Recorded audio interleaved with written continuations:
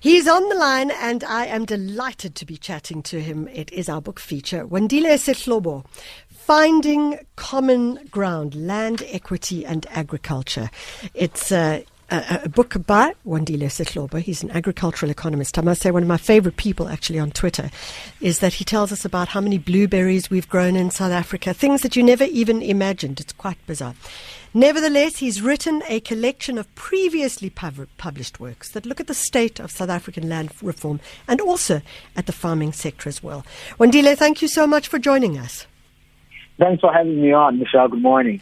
Good morning, and thank you for your book. What a brilliantly simple read, and I mean that in the best possible way, is that I thought, to read a book about agriculture, okay, sure, there's the politics of it, and that's always interesting, but is agriculture that interesting? Actually, there was a whole load of stuff that came out there that I was just like, man, like, really? So, Wandile, let's just talk briefly to the format of the book. Perhaps you could just break that down for our listeners. Yeah, Michelle, when we were working on the book, one had to think about the key topical things or significant the policy themes that have really dominated South Africa's agriculture, say, the past 3 years. And obviously, that meant then that the starting or the larger part of the book, which is about 50% of it, is going to be dedicated on land reform. And straight after that, one of the important things was this change and a new leadership and the Department of Agriculture merging with that of the land reform. And I had to look into that because I thought that leadership will influence the pace about how we go with land reform and development. And then there's a chapter onto that. And the other thing, obviously, that is important for us is growth and job creation. And agriculture is always talked about as one of the sectors. So I went into making sure that there's a dedicated section that deals with that. And the issues of gender, as well as young people, and dealing with diversity and areas around exports, and also cannabis, which is also important, is one of the things that I had to look at, and also closing off the book by looking on an African market to say that how does that relate to us. So I'm going to go through, because I have to say I made lots of notes. So there's those dog ears tagged all the way through. There's I'm afraid I'm one of those people. I took a Koki and I marked things that I found fascinating. So one of the things, and I won't go through all the sectors, but in the land reform sector, there were a couple of things that struck me. You chose to write a lot of those around, in partnership with Johan Kirsten. Tell us about that partnership. Yeah, the partnership came in actually when I started monitoring about how the debate was going on land reform. I would say around about 2016, the start of 2017, and really monitoring about how the debate was going. And I had to go back because Professor Johan Kirsten is one of the people in academia that has done really some significant work around this topic. And at this time also linked now to my previous university. And then we had to sit down and think about all of this work. And then we said, how do we look back on our academic work, his greater academic work, and the bits that I had done, and begin to make sense of the world as we see it today. And it was important to link again with that academic, because I think the historical view of the events that maybe I might have had maybe a smaller lens of, he has a greater lens onto that. So that collaboration was very important, and that's how we delved into those. And I think though, in a certain part, I also pulled on another academic, Professor Wandile Sihlobo of the Vet School of Government, because he also brought in another aspect that was important on the land reform. And I had to work with these academics on trying to put those articles together. You know, there are different approaches and ideas around how land reform should happen.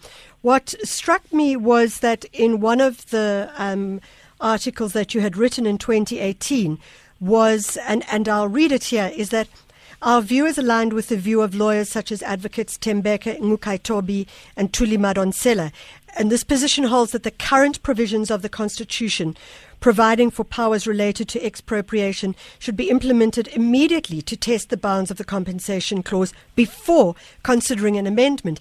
Now, I know that Advocate Ngukaitobi in his book, The Land is Ours, talks to that as well. And I was really interested, and I have heard this from a variety of people saying that, in fact, our Constitution does not need to be changed. Yes, I mean, we had to lean in on what the lawyers were saying onto that. And the other argument or the other lens that we were bringing was that of an economic perspective, to say if you were to change and go, say, widespread expropriation, what would be the economic effect there? Would we really be better off, or the shock would be so painful that perhaps maybe it is not worth crossing the road and going into that side? And that was the judgment on economic perspective. And also they had that judgment on a legal perspective, that view on a legal perspective. And I think then in combination of those, that was why we were saying, look, let's explore other methods of really accelerating land reform. Because the program on its own has to be done, but it's just about how do we get to be more effective so that any fruits from it would really empower people than giving us an economic pain for a certain period. You know, Wandile, obviously one of the issues of land reform and one of the opportunities of land reform is that it is about work creation. And we want to see the agricultural sector create more, even if I don't say jobs, but rather work. And you touch on this when you go further on in the book, where you talk about in an article called "African Farming Must Plot Its Own Course," and I thought it was a fascinating article with regards to what were some of the things that we needed to think about with regards to the trends that are happening in this country. You talk about the youth bulge, you obviously talk about climate change and the huge risks that are involved in that.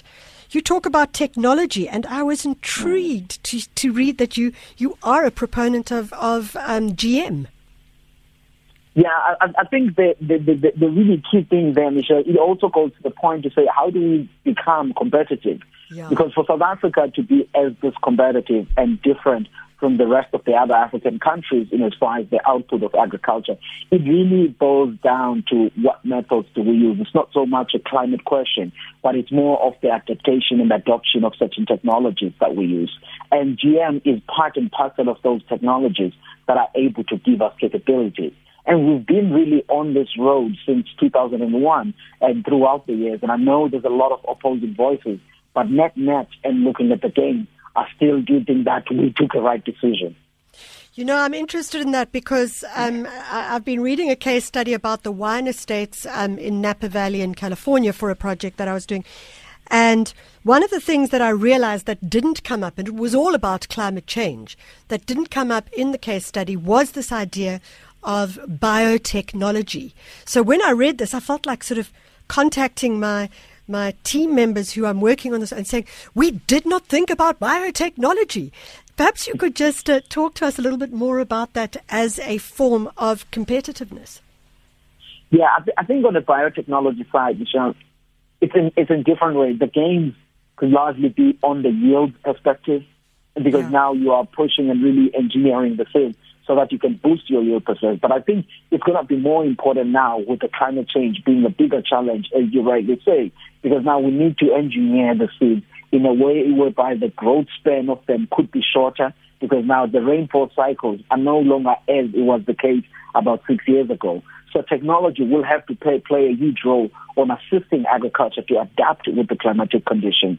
And I think that we should be open to such discussions, because we've seen in the United States, South America, in many other countries that are largely competitive in global agriculture, that technology is part and parcel of that. And I think that we need to boost the output and cope with the climate change. Because one way we have the poverty problem, but also we have this problem where we want our agriculture to be competitive, create jobs, incomes for people, and the export markets are ever continuing to open for our products. And I think that we need to be thinking proactively about these things. We have to go to a break, Wandile, but I'm going to ask you for a quick yes-no question, and then we'll come back after the break. But the yes-no question is, when you talk about GM products, crops, genetically modified crops, do you get pushback? Yes. I thought so. It's 8:50. We're going to break. When we come back, we have Wandile Sihlobo on the line. If you missed any action of the 139th season of the Emirates FA Cup, worry not. This Monday, SABC Sport takes you back to the highlights of the first and second round of this spectacular competition. The saves. Oh, and he nearly found the back of the net. The goals. Oh, and he scores! The flair, drama, and the moments of brilliance. Rashford hit it well! Oh, amazing! Oh, that's Ronaldo-esque! Catch the FA Cup review show this Monday at 10 p.m. on SABC 1. Hashtag History Comes Home. Brought to you by SABC Sport. For the love of the game.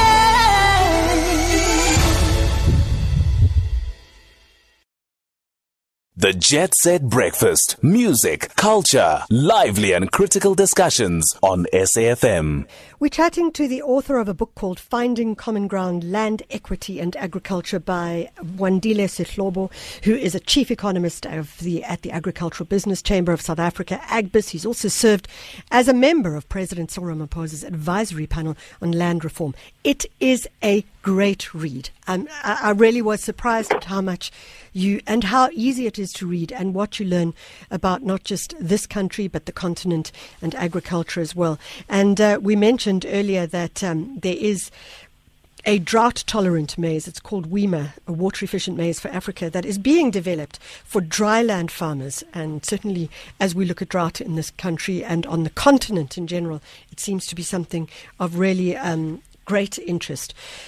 I have two more questions. Wandile, one of them, you look at a lot of the other countries, well, not a lot of them, but you look at them briefly. One of them, you ask a very interesting and I suppose challenging question. Was Zimbabwe the breadbasket of Africa before its land reform program? And obviously that's one of the myths that, and may not be a myth, that was put out. But in fact, you say that whilst it was a self-sufficient food producer prior to the land reform program, there's limited evidence to support the notion of Zimbabwe ever having been a breadbasket of Africa, which makes me wonder, and you talk about it, what is a breadbasket? Yeah, I think, Michelle, we over-exaggerated the contribution of Zimbabwe in as far as agriculture is concerned in Africa, because that actually started when a number of Zimbabwean leaders, then President Mugabe, was always saying, look, this is a good year, we're about to be back and be a breadbasket for Africa and all of those things. But I think for you to be a breadbasket, you really say perhaps maybe you are exporting more than a third or so of your output to your neighboring countries, and then there perhaps you can be categorized as a breadbasket. But when one looked at Zimbabwe and considering the data, really starting from 1961 and progressing up until probably 2018, when we look at that, there was no evidence that Zimbabwe was quite strong onto that. And I mean, I can give you comparison. If you look at us now, we export, in value terms, about 50% of what we produce. So that just gives you perspective on these days on who you regard onto that. But I think the bottom point was that we over-exaggerated Zimbabwe's contribution in food production in Africa in the past few years. Okay, I'm going to comment on one more thing and then I want to ask you something not in the book, but I imagine that if the book was written now, you would write about it.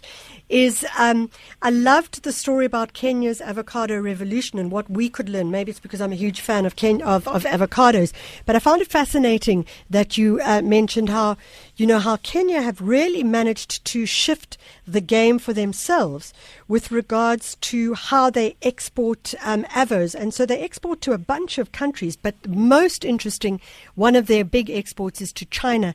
And you believe that this is a door that we could open. Yeah, this is a door that we could open, Michelle. And I'm glad that right now, for example, those conversations have advanced. South Africa is in those conversations to ensure that at least we do have our avocado market opened onto China. But obviously it's always difficult when we're negotiating with China because products take a long time and they negotiate by product. But the bottom point is that as South Africa is growing various crops, we should put the same energy on export markets. Absolutely. Okay, Wandile, we don't have much time and I want to take you outside of the book, but I imagine that it's something that you will write about or put into a book at a later stage, is the locust plague, which is striking East Africa. But now I hear that they also have it in South America as well. Yeah, they are a huge challenge. And I mean, I think this, again, if one looks at the origin and reads what the scientists are saying, this is all linked to the climate change story. Because if you've heard about long years of droughts and then followed up with the high rainfall or heavy rainfall for a prolonged period, then these locusts do tend to come out. And in the East Africa's region, they've caused devastation there. Countries like over 500,000 hectares of land has already been affected by this. And I think the challenge now is fighting the locusts with the limited resources that are now used for fighting the coronavirus. And there is starting to be some concerns about food security. Certainly in countries like Kenya, I think they had hit when their food security status was already fragile. But the entire East Africa region is really watching and trying to cope with this, and hopefully they are able to control them. I mean, I understand, and we did interview someone about this a while back, that it's literally, and maybe it's just the kind of creative in me, but the vision of like a swarm of maybe a kilometer of locusts just coming down, and you can bang on pots and pans as loudly as you like, but man, with a swarm that size, there's not much you're going to be able to do, and the sound must be terrifying, because it would be must be quite terrifying, eh? Yes, I mean, absolutely, and which is why then I think that they needed the financial resources that they had, because you need to be using sprays and pesticides and all of those things to control this.